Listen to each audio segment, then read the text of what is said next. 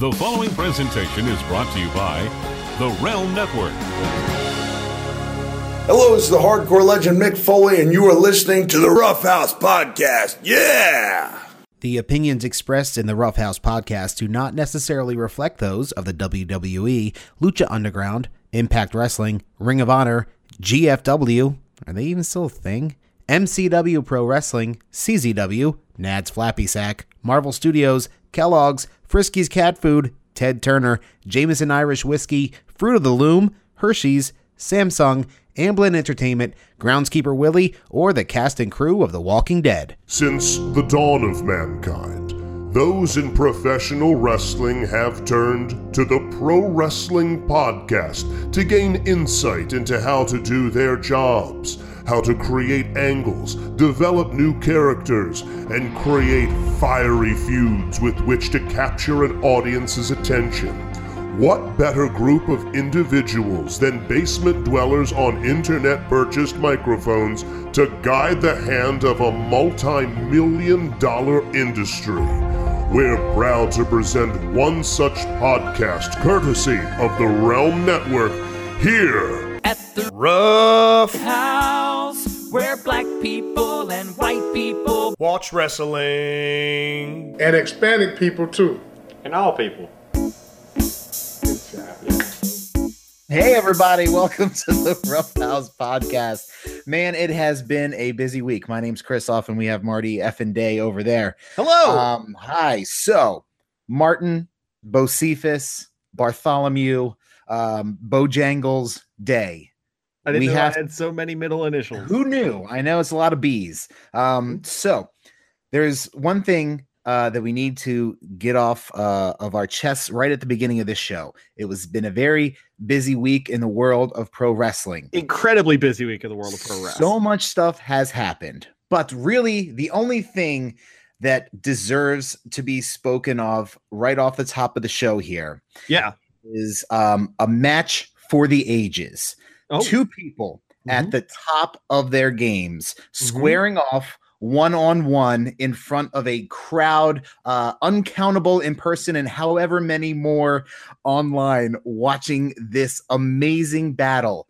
And of course, obviously, we know who we're talking about. We're talking about the one and only Kenny Omega and Xavier Woods. Exactly. Battling a Street Fighter today at the E3 conference. Live at E3. The throwdown no one thought was possible. The Elite, the Elite, and the New Day together on one stage. On one stage. Did you watch any of it? I've caught bits and pieces thanks to the magic of social media. I haven't watched the whole thing yet. I know that in terms of the teams battling, New Day took it 2-1, but then Xavier and Omega went one-on-one, and Omega won that. Right. So I got off work a little bit early today. Oh, nice. Which was very nice. So I made it home just in time. And as I was taking my post work poop, I was scrolling through, the Twitters, and I saw the feed live, like happening now, main event, Kenny Omega, Austin Creed, Street Fighter, whatever number they're on. 5. 5. Yeah, there it is. And it was just beginning. I'm like, okay, sweet. This is too sweet. So I start watching it. Yes. Or one sweet. Don't want to get sued here. Yeah, exactly. So I start watching it, and this thing had to be a work. It had to be a work. Like there's no doubt. There's not a single iota of doubt in my mind that this thing was a work, because Creed Woods, Xavier Woods, Austin Creed went up 2-0. Now this is they're doing the first to 5, and these are 3-round fights, or whoever gets 2 rounds first in each round. So you had to get 5 complete victories there. So they stuck with the same fighters for every single bout. It was Ibuki, I think, for Xavier Woods, and Kenny Omega used Cody. Which I thought was just, of course he did. Chef kiss touch there for Omega. So Woods goes up 2 victories to none. Okay. Then Omega comes back 2 victories each. Yep. Then what happened? Then Woods won, and then Omega won. Then Omega won again. So then it was 4-3 Omega to Woods. And then Omega picks up the 5th victory. It was 1,000,000% of work because look, I'm not like a scholar of video games by any means, but I can tell when somebody is blocking a fair amount more than going for offense to maybe let somebody else get a little more offense in there. They call it. What are they calling it? Turtling. That's turtling. Exactly. When someone in a fighting game just stays in a corner blocking, they're turtling. Okay, all right. See, there you go. You know the nomenclature, and I'm not so familiar. But you know what? I bought it hook, line, and sinker, dude. I was sucked into it because they built the drama. They were cutting promos on each other in between the bouts. The Young Bucks super kicked one of the hosts off the stage.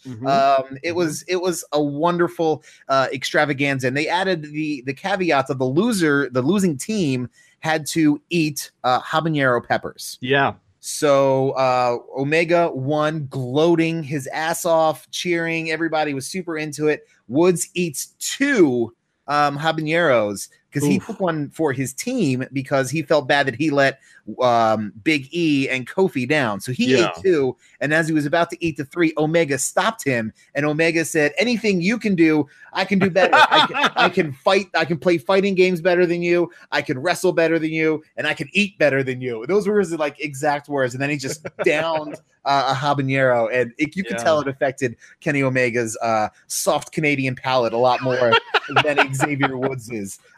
So then, once all the pomp and circumstance was over, both guys actually cut really nice, and like just appreciative and meaningful promos about how this day has been 3 or 4 years in the making. When Woods, as he said, slid into Kenny's DMs asking about maybe one day doing some kind of video game thing. So not only did it happen, but it was heavily promoted by the WWE. Very surreal, very, very weird, especially this week of all weeks. Yeah. For Kenny Omega and the Young Bucks to be all over the WWE social media. I mean, everyone did point out online that they were described as independent wrestlers. Yeah. Kenny Omega and the Young Bucks. Although I think in a later promotion, it did mention that they were respectively the IWGP Heavyweight Champion and IWGP Heavyweight Tag Champions. Yeah. Dominion spoilers for you there. Yeah, well, if you haven't heard by now. Exactly. I think it's very, very cool that these guys are using the platform that they have to promote something they love. It's very clear from Up, Down, Down that Austin Creed, Xavier Woods, super into video games. I mean, he and the rest of the New Day were at AwesomeCon in DC earlier this year, and Xavier Woods was basically just showing off in the video game tournaments when they weren't, having to do Q&A and autographs and all the other things that come with being a guest at a show like that. Right. Kenny Omega, very passionate about video games, actually is in a commercial for the most recent update for Street Fighter. So is that where he got V-Trigger from Street Fighter? Yes. Okay, right. I mean, he's had video game references in his gear, in his moves. One Winged Angel, his finisher, is named after a nickname for one of the villains in the Final Fantasy series. Okay, I did not know that. Or one of the songs from the Final Fantasy soundtrack, something like that. Okay. And basically, his career has been filled with video game references. Right. Up until this point, if there's anyone who is designed to have a career go well in Japan, it's Kenny Omega, because he is a super nerd. And no more obvious was that this week than when WWE, I don't know if you caught this, they uploaded a new collection of hidden gems and had a 2006 promo from a short and curly, Deep South Wrestling, short and curly Kenny Omega cutting a real cheesy ass promo before the most obvious and boring of TV matches. But hey, Kenny Omega's on the WWE network right now. Yeah, unreal. It's really quite a thing to see. And you got to think about it from a business point of view. And if I'm the WWE, sure, I'm going to get behind this thing. I'm going to get in the good favor of these guys who are always saying, no, we're never going to come to WWE. So I'm gonna, you guys want to do this thing with our guys? Yeah, sure, not a problem. We'll make sure everything looks great. So kudos to everybody involved, because it was a fun event. The stream during that main event of Woods Woods and Omega. It got up to over 4,000 people watching. Considering that one time, it was just streaming on Facebook. Yeah, it was 1 p.m. crazy. Central, 4 p.m. Eastern. So that was pretty good. And I knew it was happening. I wasn't even expecting to watch it when I got home from work early. I was like, oh shit, this is awesome. Yeah. Perfect timing. So it's a good thing, and I'm happy for it. I'm sure, somewhere down the line, maybe this will help, ease some tensions and get some people to sign with the big federation. My only thing, and maybe this will happen at a later installment of this thing, is AJ Styles is kind of the common ground between the WWE and the Elite Bullet Club, Kenny Omega. AJ Styles is also a super big video game dork. So I feel like he kind of has to insert himself, into this Golden Lover Triangle. Well, hello there. So maybe that's something for down the wheel, but it was a missed opportunity if they're not going to capitalize on it at some point with AJ Styles. I feel like this isn't the end of Kenny Omega and Austin Creed working together, especially in a video game related context. They've had some one-on-one Street Fighter battles at different video game tournaments.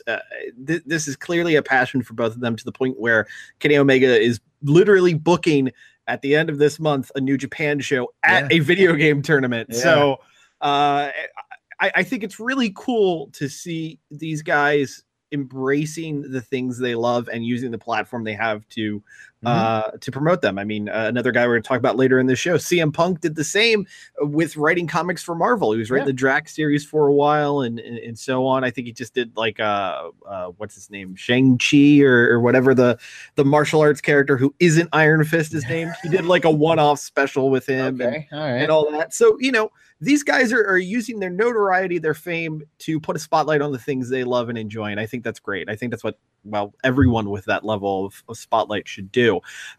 So we left off here with the Rough House podcast last Saturday. And since then, it has been an insane week of wrestling, which is just rolling on into more and more wrestling. So let's get to it chronologically. I think that's the best way to do it, because we get to kick off with something I'm super excited about, and we would then get to end with something you're super excited about. Absolutely. And I'm going to say right now, if you're wondering right now what our picks for Money in the Bank and TakeOver are, there's a place you can get them. It's called our Patreon. Check out the Patreon.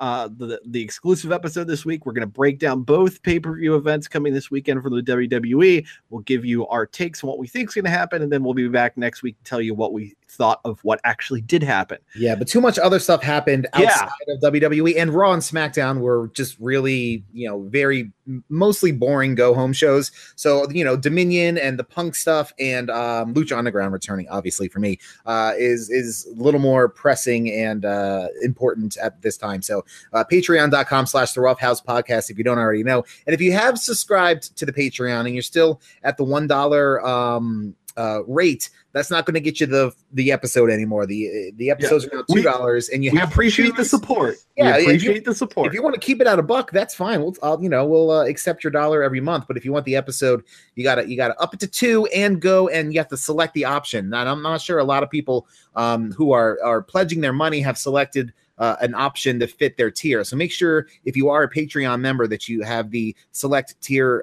selected for your patronage. And we do appreciate everybody. We've put up I put up all my Lucha Underground interviews. We can talk about that later on, but they're all up on the Patreon as well as our Rough House redo that we did last week with the Punk and Cena match back from Money in the Bank 2011. So that's on there as well. So all that will happen on the Patreon. But for now, I guess chronologically, for starting, we have to go back to 6-9 Dominion, huh? Yeah. Saturday morning, our time, Saturday night, Japan time. Good Lord, what a show. I recognize on this show, I'm the New Japan mark of the two of us. You're converting somebody over here. So. Yeah, exactly. And I'm very intrigued to see what you thought of the show through your eyes. I know I had told you very early on, because it was a 5.5 hour show. Yes. the opening matches, you can generally skip them. And I did. And I don't blame you. You did catch, though, the tail end of the Suzuki-gun chaos tag, which resulted in the Ishii Suzuki throwdown, which was awesome and should lead to an awesome match. They just announced it. It's going to be happening in July in the UK shows that New Japan's doing. But I think what you really started with, and probably what most listeners of the show would be interested in, was the heavyweight tag title match as the Young Bucks step up to the heavyweight division, taking on LIJ of Evil and Sonata, who are coming in as champions. I thought this was a really stellar performance from the Young Bucks. The Young Bucks, understandably, are kind of criticized for being spotty. I don't mind spotty guys. I'm a big fan of the flippy shit, if I'm honest. Lucha Underground. Right, exactly. And, you know, for me, I'm also the type of guy that was looking forward more to Takahashi and Ospreay than Omega and Okada, even though I love Omega and Okada, but the flippy shit is more my jam. Right. That being said, the Young Bucks put in a really great, really dramatic storytelling performance, building off of some of the matches that have happened earlier this year with Matt Jackson's back being a problem, Nick Jackson selling the foot on the super kick, just so good. And Evil and Sonata proving they are a killer team. Can't wait to see them at the end of this month at Ring of Honor's Best of the World pay-per-view, which we're going to. But Chris, as a guy watching them for the first time, probably the first time you've seen the Bucks in a bit, how are you feeling about it? I was very impressed with both teams. Now, this was really my first, I think my first matches that I've seen with Evil and Sonata. I'm now, I don't know if this is the trendy thing to say, but I'm all in on LIJ. LIJ is badass and a half. Everybody is. I love the gimmick. I love the ridiculous entrances. It's so over the top and outstanding. It's so very Japanese, and obviously 'cause it's New Japan, but it just soaks in the Japan, and I just love their love of cheesiness and just the disregard for stuff like that. So, but in terms of the match working, man, Evil and Sonata really put in the work there. Those guys, they were tossing the Bucks around. They had there was a ton of awesome reversals and counters. It was well scouted as a match. You'll see for tag teams, and like you said, the Bucks, they get a ton of shit for not selling and not telling stories. They told a hell of a fucking story during this match and sold their asses off. Now I'm sure Nick's foot probably hurt a little bit after kicking the ring post. Right. That became part of the story in the match, and how he wasn't able to fully plant for a super kick and get that off without it hurting, and it affected their finishers. They didn't, if I recall correctly, they didn't finish with the Meltzer driver. They did the more bang for your buck, which they haven't been using as much recently. So, everything made sense. And, Matt and his back, it was really good. And I don't know, that was it. It was just fucking great. I was all in on it. Yeah. I will say a lot of credit goes to the Bucks. I really wasn't sure how they would be taken in a heavyweight match. I mean, people do tend to, graduate out of the junior heavyweight division, become heavyweight stars. Kenny Omega is a perfect example. But I didn't know if the crowd was going to accept them at that level. And furthermore, I didn't know if the idea was going to be, okay, they have this match. They prove that they've become heavyweight guys, but they aren't champion material yet. But it was very believable. They are running back a rematch at the Cal Palace show in the beginning of July in San Francisco.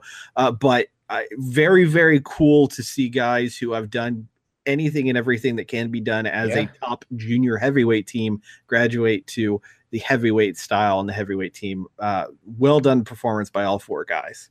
Absolutely. I was very impressed with the way the Bucks presented themselves in that area, and like I said, Evil and Sonata were really good. So we'll see a little bit more Evil later on, but yeah, they were good, and it helped sell me on Los Ingobernales de Japón. Well, then after that, we got pretty much what you were looking forward to the most, the Legends versus Bullet Club tag, as it was Hiroshi Tanahashi, Rey Mysterio Jr., and Jushin Thunder Liger against the team of Marty Scurll, Cody, and Hangman Page. Yeah. Man, I know the Legends Trios matches are kind of, the fun bathroom breaky sort of, oh, these guys are out there and it's a fun match sort of thing. But man, hearing Liger's music hit, just that song just brings so much joy to me, and hearing it in the big dome, or not dome, but the big sumo hall or wherever they were. And everybody popped for it, and Mysterio coming out to a massive reception, and of course Tanahashi is a living legend in his own right over there. So yeah, the super team, the super friends, but they didn't come out on top. Usually, the super friends usually win these things, but if you're going to build some more heat for a Bullet Club and a Cody Rhodes, then Cody Rhodes pinning Jushin Liger in the middle of the ring will do that for you. Knowing where we're going after this, which was very clear by the end of the show, Cody going over ultimately a team of legends was a brilliant spot for him there. I really enjoyed the back and forth with Marty Scurll and Rey Mysterio Jr. I hope before Mysterio bounces out of the indies and the New Japan scene, we get a chance to see those two go against each other, because that was a lot of fun. I loved Rey's gear. Rey having the crazy lion mark face was really, really cool. That was cool. And just really getting to see a trio of Tanahashi, Liger, and Rey Mysterio was, one of those trios you don't really expect to see outside of like a video game. And one thing that surprised me is they didn't do any callback to the Cody Mysterio feud back from WWE. I was kind of hoping for a little bit of Ray going for a 619, and then Cody, doing the dodging out of the way, not again sort of thing. They didn't do anything like that. I guess they wanted to keep Cody a little more serious, or what, not to do a comedy spot like that. Scurll did most of the comedy for the BC in there, but it was a fun match. I mean, I wasn't expecting a clinic. The combined age of the legends. Significantly higher than for the Bullet Club, but it was fun, and in terms of the story they're telling and going forward, the right team probably won. Yeah, absolutely. And I do want to take a moment to give props to Hangman Page, Adam Page. I've never been super high up on him, but over the past few months, he's definitely come into his own as a worker, and he looked good here. I thought he was just going to be the guy who eats the pin. Right. Yeah. Perfectly honest. And instead he came across as a relative equal with Scurll and Cody. So props to him there. Then it was just 3 incredible matches back to back. Although I guess technically it was more like 5 incredible matches back to back if you think about it. The one I was looking forward to the most came next. Hiromu Takahashi going against Will Ospreay for the IWGP Junior title. Takahashi's so dope. I love this guy so much, dude. Man. Wow. And again, this was, a further foot in my foot in the door for LIJ. Because again, I didn't know much about Takahashi, Hiromu, and dude, like, blew my mind with his amazingness. And I'm familiar enough with Ospreay to know, what he's capable of. But man, just seeing him, Ospreay just do these incredible feats of agility and acrobatics, and just throwing all caution to the wind. The running forward flipsy-do onto Takahashi off the ramp was insane. Oh, and props to Takahashi, because it looked like Ospreay wasn't really going to make it, and Takahashi totally shifted, not in a way where it sort of, but not in a way where it like shifted believability, but it was one of those things where it's like, oh, what a great catch from Takahashi. I really liked the story of the match, which was basically that Ospreay was willing to do anything and everything to keep the title. Like he kind of knew in the back of his head that Takahashi might be the guy, because Takahashi was just days removed from winning the Battle of the Super Juniors, best of the Super Juniors. And I'm getting there. Osprey very early on going to, pull up the mat on the outside. Yeah. Ultimately that came back to bite him towards the end of the match, as it typically does. Yes. Pro wrestling logic. If you set something up, it will be used against you. Yeah. And I will say this, the sunset flip powerbomb to the floor is unfortunately a staple of Hiromu's matches. Man. But props to them, intentionally or unintentionally, the way that it landed in one of those moments that I always like to talk about, where something looks a little less planned and a little more real. Yeah. They landed almost to the side onto that padding, so it was not as bad as it could have been. It wasn't as bad as the Ciampa Gargano one from Takeover New Orleans. That thud was disturbing to hear. So like you said, he kind of landed a lot on the mat, and then Osprey, fighting his way out of the triangles with those crazy slams, and I can't even remember all the big spots. There were so many. There was a point where they were going back and forth with reverse Ranas, which was one of the craziest goddamn things I've ever seen. And they all landed there. A lot of times, especially on 205 Live, those reverse Ranas don't really get the full rotation there. But every single one of them looked picture perfect, and Okada's too later on. And of course the finishing rush from Hiromu, where he did the DVD in the corner. He did the time bomb to finish him off. I mean, just such an incredible run, and it just a great match. I was dumbfounded. Yeah, I forgot about the best part is when Osprey was in the corner taking chops, and he called Hiromu a cunt. That's the type of selling I like out of Will Ospreay. Will Ospreay tends to have like two phases of selling. One is he swears at his opponent. The other is he has like these blood curdling groans where you're just like, did he legit injure himself permanently? and I would much rather he call someone a cunt than I start wondering if I'm watching a man die streaming over the web. It was spectacular. But yeah, great match. I'm sure Osprey will be back in the mix in the not too distant future. Yeah, heal yourself up, bud. That neck and the kinesio tape are all around the neck. But I kind of liked the story that was told with that. He came up all taped up, and with each maneuver, this crazy maneuver that he busted out, the tape came off a little bit more, and then at the end, he kind of just came unglued. It was intentional or not. It helped add to the story of the match. Again, just a great match, and one that were I the type to throw stars at, like that's a 5-star match for me. That for me is what I like in wrestling. Just two guys going out there and leaving it all on the mat. And then holy shit, Chris Jericho, Tetsuya Naito, what a fucking match that was. Yeah, a little bit of the ultra violence from a Clockwork Jericho there. Oh my God.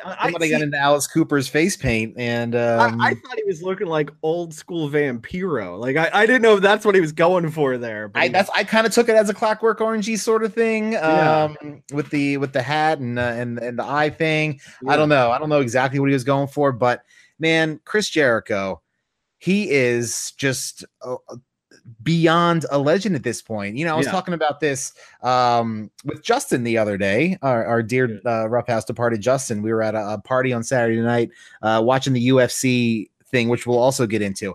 And I asked him about Chris Jericho. I said, is there anybody who could say that Chris Jericho does not belong on a Mount Rushmore of pro wrestling right now? And he agreed. And I think, there's so many reasons for him to be up there and not as many for other people to be up there, because nobody has really had so many different, very successful phases of their careers. You talk about character work, in-ring work, promo work, appearance, everything. The total package is not Lex Luthor. It is not Luthor, Luger. Yes, it's the man who hunts Metropolis. But no, it's Chris Jericho, and continuing to do so in his mid to late 40s, winning a 10th Intercontinental Championship. This one from a different organization. Right. Funny thing, I was watching that match back earlier today. Okay. And they have, the video promo before it and that sort of thing. And they actually, in the hype video, cut out his reference to 10 titles.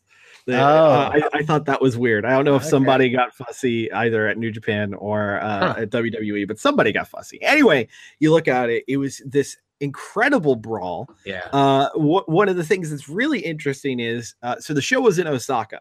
And this is a type of regionality I haven't seen since Bret Hart in WWF in the late 90s.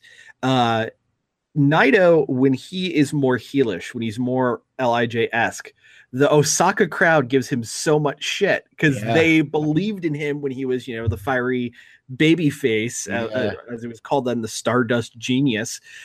They want him to be that. They want him to follow the rules. They want him to be that good guy again. So you'd have these moments where it's clearly like, okay, this is where Naito's supposed to be looking like, the good guy, but he's just getting streamed with booze. Yeah. But you would only see that in Osaka. If that match were anywhere else in Japan, they'd be behind him. But Osaka thinks he can be better than he is, and I think that's spitting at Jericho definitely didn't help stop the booze. Fair. That being said, if that were at Korakuen Hall in Tokyo, they'd be losing their shit, and I certainly was here in Baltimore, Maryland, doing backflips over it.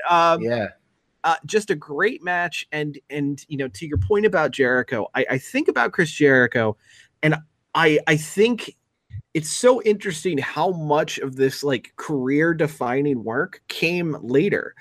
Had he really just walked away from the business in, the mid to late 2000s when it looked like he really did before he came back, worked with Orton, worked with Shawn Michaels and had all of his subsequent returns after, if he had just left after that late 90s, early 2000s run in WWE, you'd go, he did great. Yeah. But you couldn't really make that argument as one of the all-time greats. But when you look back and you just see all of the different incarnations we've had, you're on the list, Jericho, the coming out and saying nothing Jericho,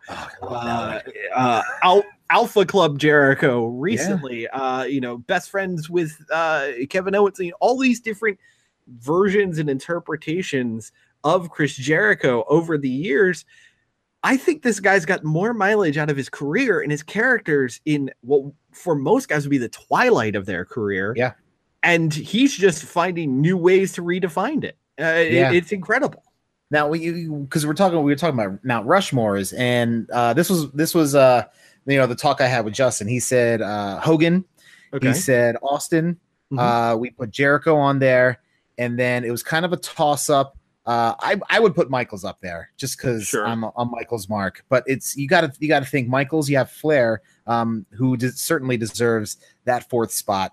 And then there's The Rock floating out there, and I put out The Rock and mention it. But when you think about The Rock, he was on top for 2-3 years, right? And top electric sellouts, draws, merch, everything. Yeah. But the majority of Dwayne Johnson's success, career-wise, has been post-wrestling. Yeah. So as successful as he was in his run in WWF back in the day, it's not really fair to the other wrestlers to put Dwayne Johnson up there. So Hogan, you can't not put Hogan on there. Yeah, he defined modern wrestling for better or for worse. He did. And, he adapted to a new character and made, a shit ton of money from it, sold a boatload of t-shirts, and made it work. So he definitely deserves to be up there. I've had people say Bret Hart deserves to be up there, and I just don't see that. I don't know. He was a great technician, and he was a decent promo, and his career got cut short, and it is a shame. I would be curious to see what Bret Hart would look like had the concussion stuff not happened, and had the stroke not happened. He's had some medical issues, so if Bret Hart had lucked into the health for a long career like Jericho, then maybe he'd be up there. Yeah. But I still think he would probably be down under Jericho a little bit, because Jericho, far better talker and getting the character and more variations of the character over more. Like when he came out in the suit was great. Jericho back in the day with his feud with Stephanie McMahon, and you go back to Cruiserweight Jericho, the conspiracy victim Jericho, the 1,000 man of 1,001 holds Jericho. Like the guy is in the nuclear stratosphere. I don't even know if that's a fucking thing, but as high up as you can go is Chris Jericho. And, the fact that he started this match wasn't really a wrestling match. There were wrestling moves in it, but it was a brawl. It was brawl for all out there at Dominion. And I loved the aggression from Jericho right off the bat, not even letting Naito, take his clothes off. He was still in his full suit getting the shit beat out of him. Yeah. And, pile driven through a table and all this other crazy shit. He suplexed him through a propped up table too, right? The table. Ooh, that table break did not look clean. Ooh, that looked like it hurt like a motherfucker. Yeah. It's funny. I think, just to double back real quick to the Mount Rushmore of wrestling, it's interesting to think about how that would be perceived outside of wrestling versus those, who are in the hardcore wrestling fan bubble. Because I'm thinking about, your Ric Flairs, obviously. The Undertaker, I feel like, still has kind of, he maybe didn't have the highs of an Austin or Rock, but he has been a Rock to the WWF for nearly 3 decades. Yeah. I think with time, a John Cena could be in contention for that. It's really interesting because, you said about how The Rock only had so much time up top. Steve Austin similarly didn't have a super long time up top, especially if you think about how often he was out on injuries. But he was defining of an era like Hogan, which is also why I would think maybe do you put a Ric Flair in there, because he's really defining of 70s wrestling and 80s wrestling.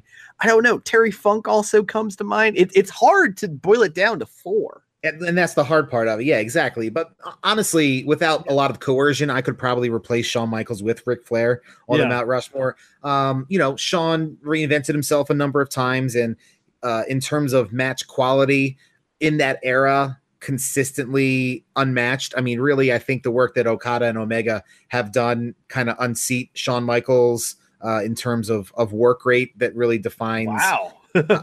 Right? I know. Yeah. We'll talk about it when we get to Omega and Okada.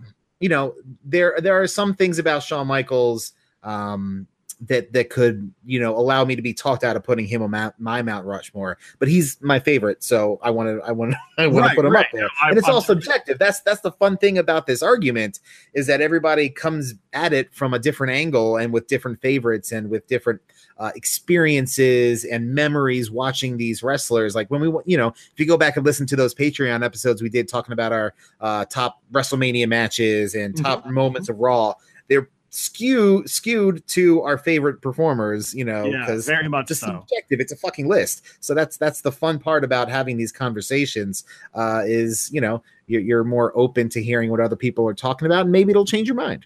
Yeah, absolutely. And let's go back to it. 2 guys who, give them the time, they could make arguments for being on at least someone's Mount Rushmore of pro wrestling. The match that I didn't know if it could be as good as it was. I know. For the 4th time, IWGP title on the line. As I mispronounce his name, I'll just say Okada. Yeah. Omega, round 4. Yeah. 2 out of 3 falls, no time limit. Nearly 70 minutes of professional wrestling.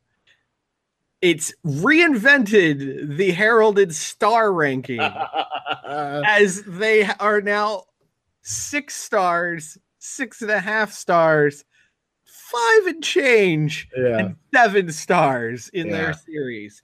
Wow. That's the only way I can put it. I was blown away. I love Okada. I love Omega. I thought they had their best matches behind them, and that's not out of thinking either one of them have lost a step. No, it's what could they do to top it? Right. And sure enough, there it was. Oh my God. They figured it out. And it had to be the way it was. It had to end that way. 70 minutes of just beating the shit out of each other and the most clever reversals, some of which, that I've ever seen, and brutality and selling and exhaustion and collapsing and pep talks from your corner and so many things went into this. It was kind of, it was, just what it was supposed to be, a culmination. It took the best parts of the 3 prior matches, turned them up another degree or two and jumbled them together for a fucking masterpiece. And it was that perfect confluence of right place, right time, which is what everyone in professional wrestling strives to do. Yeah. It's not just about the competitors in the ring. It's about having that right match at the right time, right pairing, right guys, right decision. Yeah. And it was, I remember coming off of Wrestle Kingdom, I really wanted Naito to win the IWGP title there. I thought the story was clear and perfect. And when he lost, I was kind of bummed. I didn't know what was coming down the path. Sure. And this perhaps is proof beyond anything else that when, we as the IWC complain, when bookers say, let the story play out, maybe we should listen every so often. We know nothing. We are Jon Snow. Exactly. We're clueless that we're banging our aunt. We are we know fuck all about pro wrestling. We know fuck all about how this is supposed to work. And Omega is 32, 33 years old. Yeah, and so is Okada. Okada's 31. 31, yeah. These guys haven't even shown us the best they can do. And here they are redefining what professional wrestling is in the year 2018. It's truly an impressive feat. I was exhausted at the end of watching it. I'm sitting here in a chair watching it on a laptop, and I'm exhausted. And I can only imagine what those two men's bodies felt like that night and the next day and the day after that, when all the all the stiffness and soreness set in. Omega's, I don't know if Omega really hurt his ribs or if that was just a really good sell job throughout the rest of the match when he got kicked onto the guardrail. But bless his heart, man. He if that wasn't legit, he sold the shit out of it and sold me on it. I'll buy a ketchup popsicle and white gloves. You want to get a good look at a T-bone by sticking your head up a butcher's ass, but I'd rather take the bull's word for it.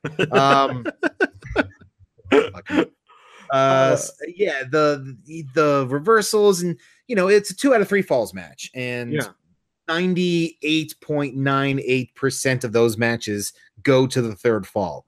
So you kind of knew it was going to happen. But I was invested from the start because you don't know who's gonna go up first. And Okada going up first probably was the right call, because then they really fired up Omega to get it going. And man, when they they really ramped it up in the second fall. In the third fall, it was kind of, oh man, what do they have left? What can they, what kind of energy reserves do they have to be able to pull out any kind of maneuver to put the other person away? And if they did pull out the maneuver, do they have enough energy to go for the pin? Right. It was just so well executed. I was sucked into it the entire time. Yeah, and just the storytelling even after the match, just the subtle things, the fact that when the Young Bucks came out, Omega was being handed the belt from, I think it was Nick Jackson, and he didn't take the belt. He went to hug Nick Jackson instead. Yeah, the ref was giving him the belt. Ref was trying to give him, and then he went to hug. That he went for that instead. Yeah.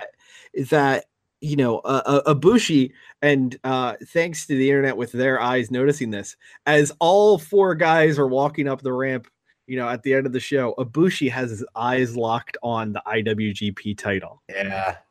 Because that's what it's about. And we're heading in the G1 season, and the winner of G1 gets a shot at Wrestle Kingdom. Yeah. The fact that Cody pops up at the end, and decides, you know what? I'm not getting involved. I'm letting him have this moment. And the very, I don't know if you caught this, right at the end of the show, when after they were going through all the post show stuff, there was that shot of the one Okada dollar on the ramp. Yep. And it just said it all, that this epic reign is done. This guy who set the record of defenses and length of reign and all these things, this unbeatable champion has been beaten. And I don't think that technically, I don't really 3 times. Fair. But I get what you're saying. Yeah. But, I mean, he's been vanquished. He's been beaten. He's human. Conditioning. The story they were telling about how Omega was training harder than he ever had, and Okada was relaxing and centering himself and fishing. In that the story that he wasn't going to have the conditioning to be able to finish the match, and that played into it. Exactly. The fact that cockiness got to him. Right. The fact that Ibushi was in his corner, Omega's corner, for the first time, and not the Young Bucks who have been in his corner for all these other huge matches. Right. They let Kota Ibushi out there for that. And the fucking video before Omega made his entrance was so spectacular. Omega and Ibushi staring at each other, giving each other the "I want to fuck you so hard" eyes. It was just such a great, subtly gay. Well, not subtle. It was pretty gay. They're called the Golden Lovers, Chris. I know. No, and I love it. I love that that it's okay and it's accepted and it's a thing that people are behind. Yeah. It's funny. Before we started recording this, I finished cleaning up for after dinner a little early. So I threw on the photo shoot on the WWE network with Goldust. Yeah. And, he was going through his career, and it's funny because my wife has only been watching wrestling since we've been together. It's about 5 or 6 years. So she doesn't know about old Goldust. She only knows, buzz cut, come out in the full suit with the Darth Maul face paint Goldust. So we're watching these, old Goldust things. He's, talking about getting the call from Vince and, agreeing to do this androgynous character without knowing what androgynous means. And then the fact that he's in this match with Savio Vega and he has, his back to Savio Vega's front in the corner, and he just shimmies his ass on him and talking about how that now that's not that big a deal, but back in 1994 in Peoria or fucking Huntsville, people Alabama, were losing their minds. That was a big deal. So to bring it back to the Golden Lovers, that there's a team called the Golden Lovers and that they are lovers. Yeah. It's pretty explicit that they love each other. It's actually pretty great, and I'm a big fan of that. Yeah. To have something that progressive and have something where literally you can buy the shirt at Hot Topic. I know. So weird, but the Golden Elite now exists as we have Kota Ibushi, Kenny Omega, and the Young Bucks teaming up together as a stable, and I guess we're finally going to see. Talking about what's coming up post Dominion, we're finally going to see Kenny and Cody square off for the IWGP title. They had a match, of course, WrestleMania weekend for Ring of Honor, which Cody won. And now at San Francisco at the Cow Palace, they're going to throw down for the belt. So we'll see what ends up happening there. I assume this is going to be an easy win for Kenny Omega. I assume. But who the hell knows at this point? You can't tell this 2-3 year story and then have them lose it 4 weeks later to Cody Rhodes, can you? I mean, you can, but who knows? All I know is apparently Kenny and the Bucks had creative control over this angle, over this storyline. Right. And props to them because it's one of the most effective storylines I've seen in a while. But just incredible stuff, an incredible show. Highly recommend you go out of your way to see it. Yeah. This is all I'm going to say. And I recognize we were talking about spending money on our Patreon earlier. Fact is this: it's $9 for a New Japan World subscription. You can go on other websites and find ways to see this. Just see the damn show. It is so good. If you've never watched New Japan before, give it a shot. Yeah. Just give it a shot. I'm not even saying watch the 70-minute Omega Okada match. You should, but you don't have to. You should. Watch Jericho Naito. Watch Ospreay Takahashi. Watch Young Bucks against LIJ. It was such a good show. It was, especially those last, 3.5 hours. And as we transition out of New Japan, just one other quick little note. Chris Jericho, the new IWGP Intercontinental Champion, will not be at the Cow Palace. So he says. You know what? On this, I kind of believe him. I know Jericho's really good at misleading people. He's pretty much the best at it these days. He's really good at blurring the lines and kind of keeping kayfabe alive with it. But, I kind of feel, and again, I could be wrong, but I feel like, he really does not want to take U.S. bookings to keep his relationship with Vince in good standing. I mean, there's a lot of history there. Vince has made Chris Jericho a lot of money and vice versa. So, I have a feeling that, with all the stuff that Jericho was doing, the New Japan stuff, the Cruise stuff, with Ring of Honor, and now he's teasing stuff with Impact getting involved with the Cruise too. Now he's also teasing tagging with the Bucks on the Cruise. Crazy things can happen on international waters, Chris. This is true. So a lot of stuff happens, but I maybe it's the mark in me. I just want to believe that Chris Jericho is not going to show up at the Cow Palace, but I'm probably fucking wrong because I know dick about this stuff. Anyway. We will see. July 7th, the Cow Palace show will be live on Access. Check your cable directory for that because it's going to be a real fun show. Even if it's not as good quality as Dominion was, it'll be a fun show to watch. So that was Saturday morning. Yes. Saturday night, CM Punk returned to the Octagon in front of a hometown crowd as he faced Mike Jackson. Sure, yeah. Man, how do we break into this? I will start by saying I was wrong. He did not die. He did not get murdered. AJ Lee is not a widow. Sorry, nerds. But, he had the first match of the night. And it was, first match of the pay-per-view proper. They were prelims there's always a pre-show. But first match of the pay-per-view proper, which was good because I didn't feel like watching a lot of those other matches. Although Andre Arlovsky did have a match, which he lost by decision. I'm a big Andre Arlovsky fan from back when old school UFC days. But anyway, Punk, came out, cult of personality. He looked focused, but he also looked tired. Especially in the promo. Did you watch the match? Yes. Yeah. Okay. So the promo video, man, that last shot of him with looks like just super dark bags under his eyes. He looked way out of his league, and turns out, he's way out of his league. Yeah. I feel like if this at one point in the match, maybe in the second round, I turned to Justin and I said, I wouldn't be surprised if old Phil Brooks threw this Mike Jackson fella a couple bucks under the table and said, just let me go to decision here. Because Mike Jackson could have ended that match, if not in the first round, 100% in the second round. First round, Punk actually got, a couple good hits in and a good takedown at the end. First round, I thought, holy shit. Yeah. He may actually know what he's doing in there. Right. And I say this before it gets brought up as a completely unskilled, terribly unathletic, horrible hand-eye coordination having white dude. I understand. I'm a terrible human being. However, I'm not a professional fighter like he was claiming to be that night. And for one round, he had me. Yeah. One round. Yeah. Yeah. Well, he finished the first. I'm like, all right, he made it out of the first round. Let's go. All right. Hey, let's do this, Punk. Then you saw him back in his corner and he was just sucking in air.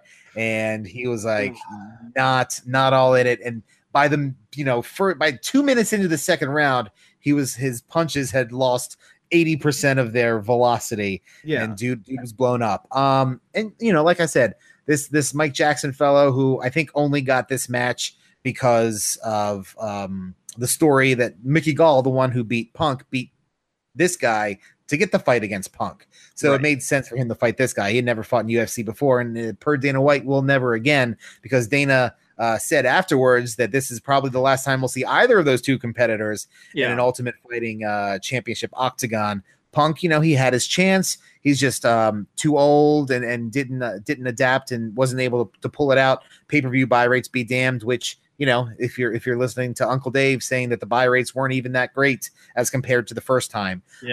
So Punk, he had his 2 and done.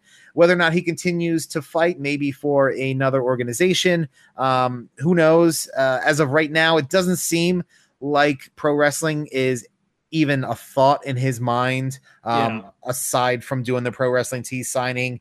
But that's, a little bit different. He has a relationship with PWT, and they make, they make his shirts, and he makes a fair amount of money off that, I believe. So, I'm not expecting to see him at All In. Sure, it could happen. He could surprise me. But even the Corey Graves meltdown post Punk match kind of leads me to believe even more that Punk is just 1,000,000% done with wrestling. Yeah, I thought the meltdown, as it were, was really strange. I certainly understand Corey Graves having the issues with Punk that he does if what he is saying is true. There was a later article on Fightful.com where they got some exclusive comments from Graves about the situation. Falling out with friends is shitty. Falling out with friends in the public eye is probably even worse, I would imagine. I don't really know how to respond to it. Like if what Graves is saying is true, just going off of that concept, doesn't make Punk sound like the best dude. We've always heard stories that he's kind of a prick. This would go along with that. In that same regard, I don't know how good a look it is on Corey Graves to air that publicly, let alone at the time that he did. That's not to say there's a better time to do it. Wow. Just in general, I thought it was a little tacky.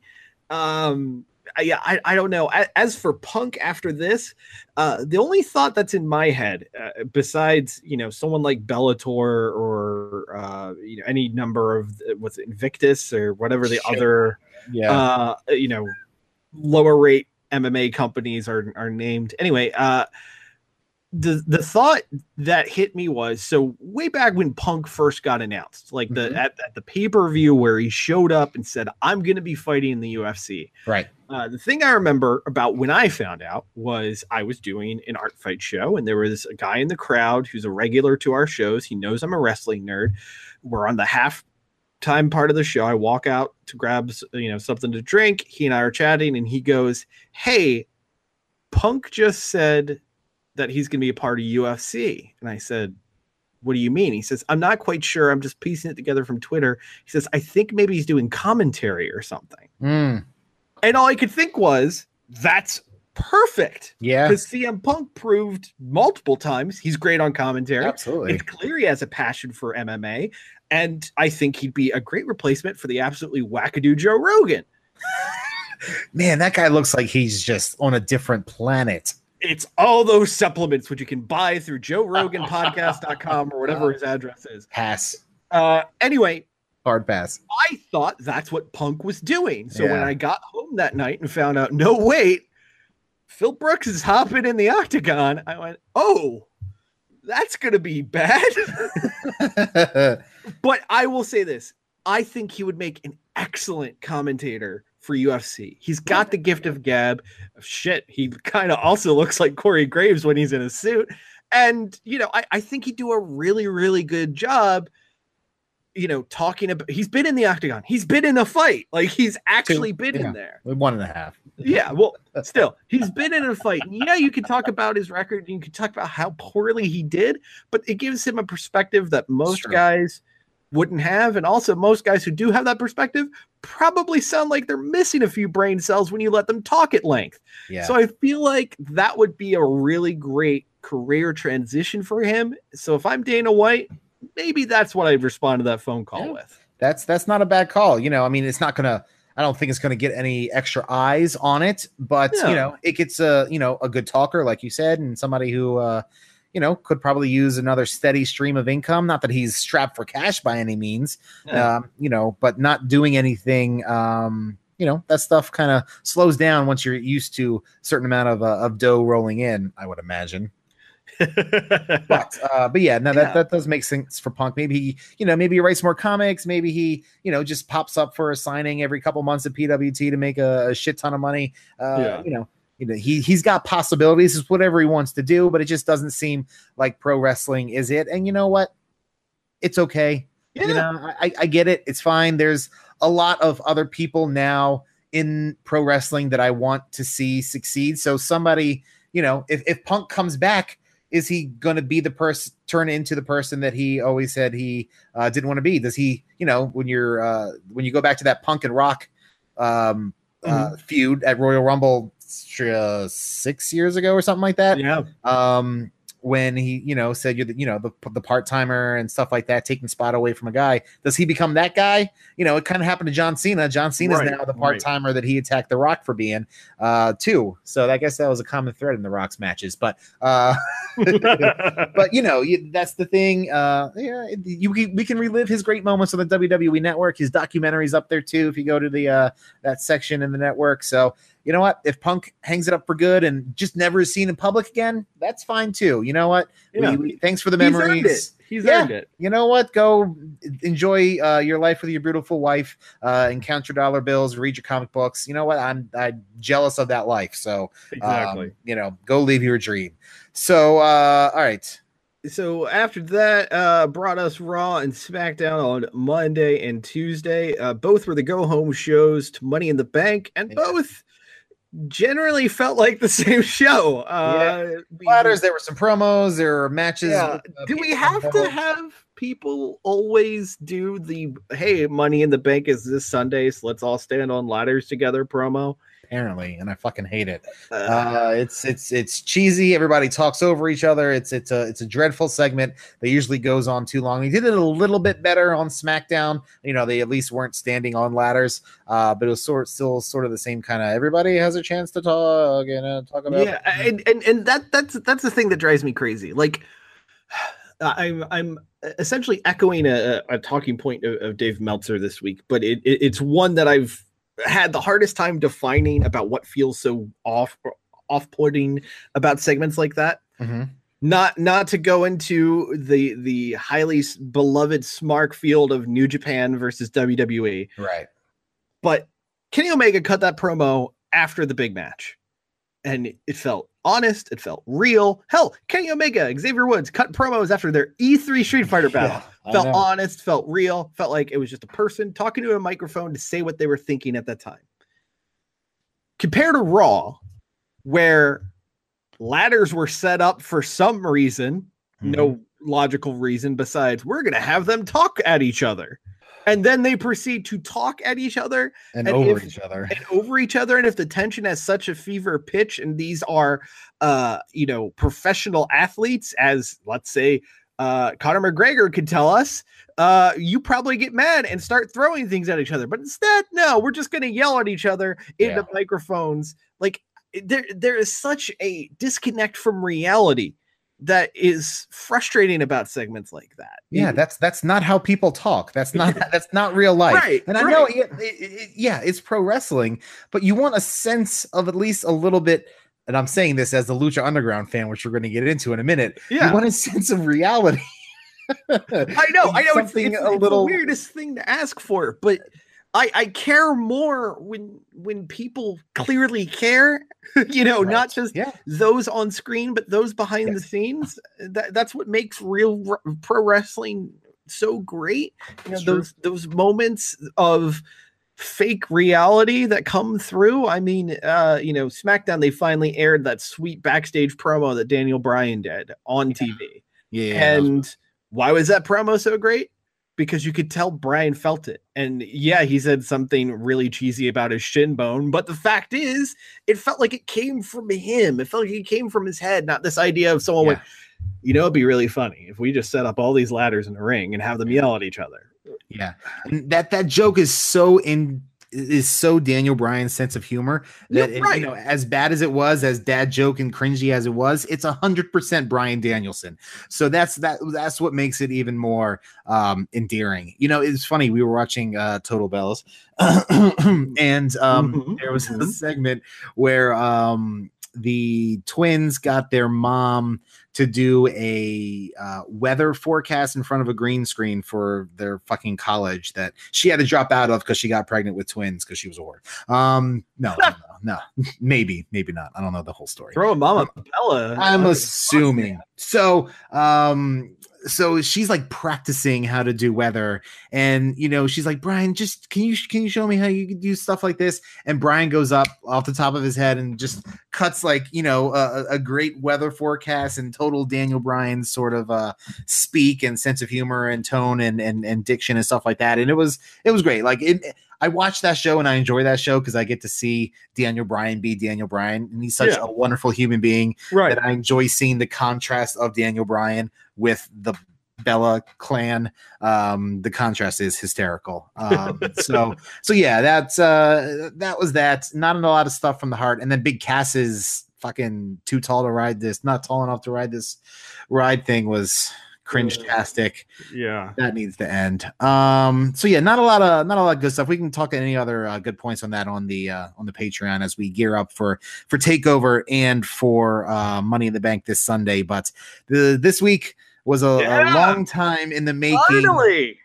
For myself, hotly anticipated, and I do apologize to the followers of ours on social media at Roughhouse SGW and Facebook.com/The Roughhouse Podcast. If it seemed a wee bit heavy on the Lucha Underground over the past 5 days or so, it was Lucha Week. I was very excited. Lucha Week. I've been sitting on these interviews with these performers for 3 months now. Yeah, so I was very excited to put them together and get them out there. I don't know if anybody listened to them or not, but Joey Ryan and Cobra Moon and Lucha Underground, they were all retweeted, and we got a couple more followers out of it. So that's awesome. That's a good thing. And I really had fun going out there, as you could imagine, and as I've spoken about before, and experiencing it live. And I was very curious to see how everything would equate to the live show, or to the tape show on, from the live show to TV, because it's not always the same. You go to a WWE event, it's completely different than watching it at home.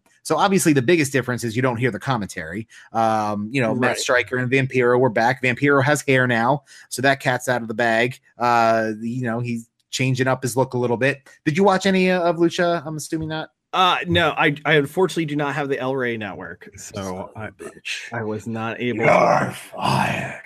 But please tell me about it. I mean, look, I knew about some of this because I was one of the sullied, and I read about what happened. Right. So I'm just going to ask the first question that came to mind when I read the spoilers.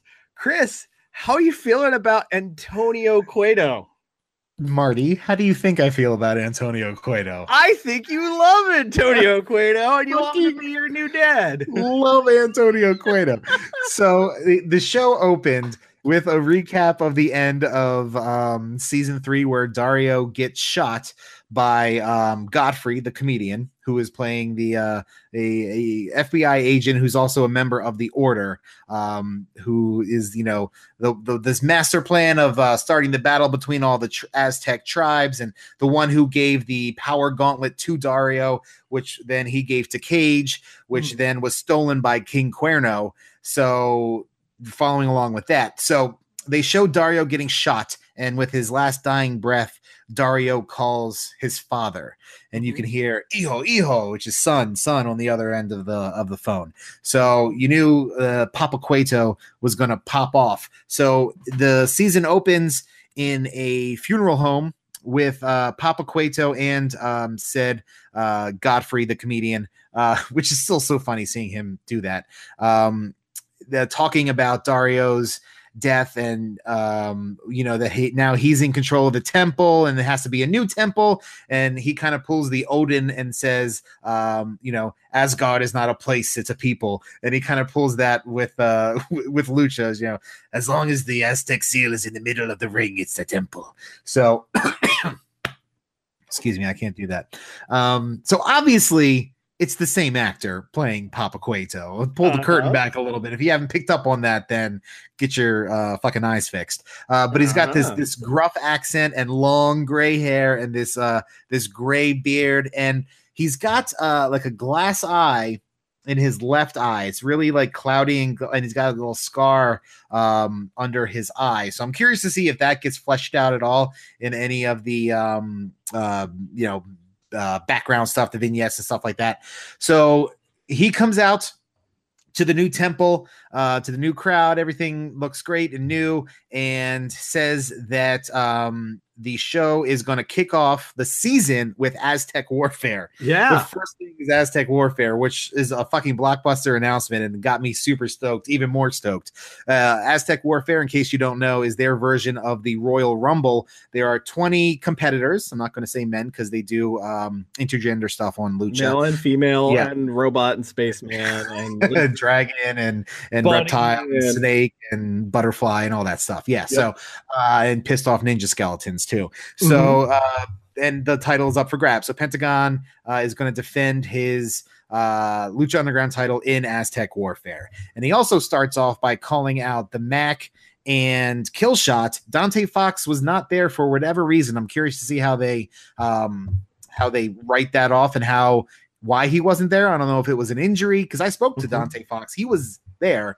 And the interview's posted, so he was there. I'm not sure what kind of stuff is happening with that, but he kind of took the title off of Dante Fox and gave it to the number 3 competitor in Aztec Warfare, as the Mac and Killshot were 1 and 2, and that ended up being Son of Havoc. So Son of Havoc just lucked into another trios tag championship. So good for him. Son of Havoc's great. Matt Cross, fine performer.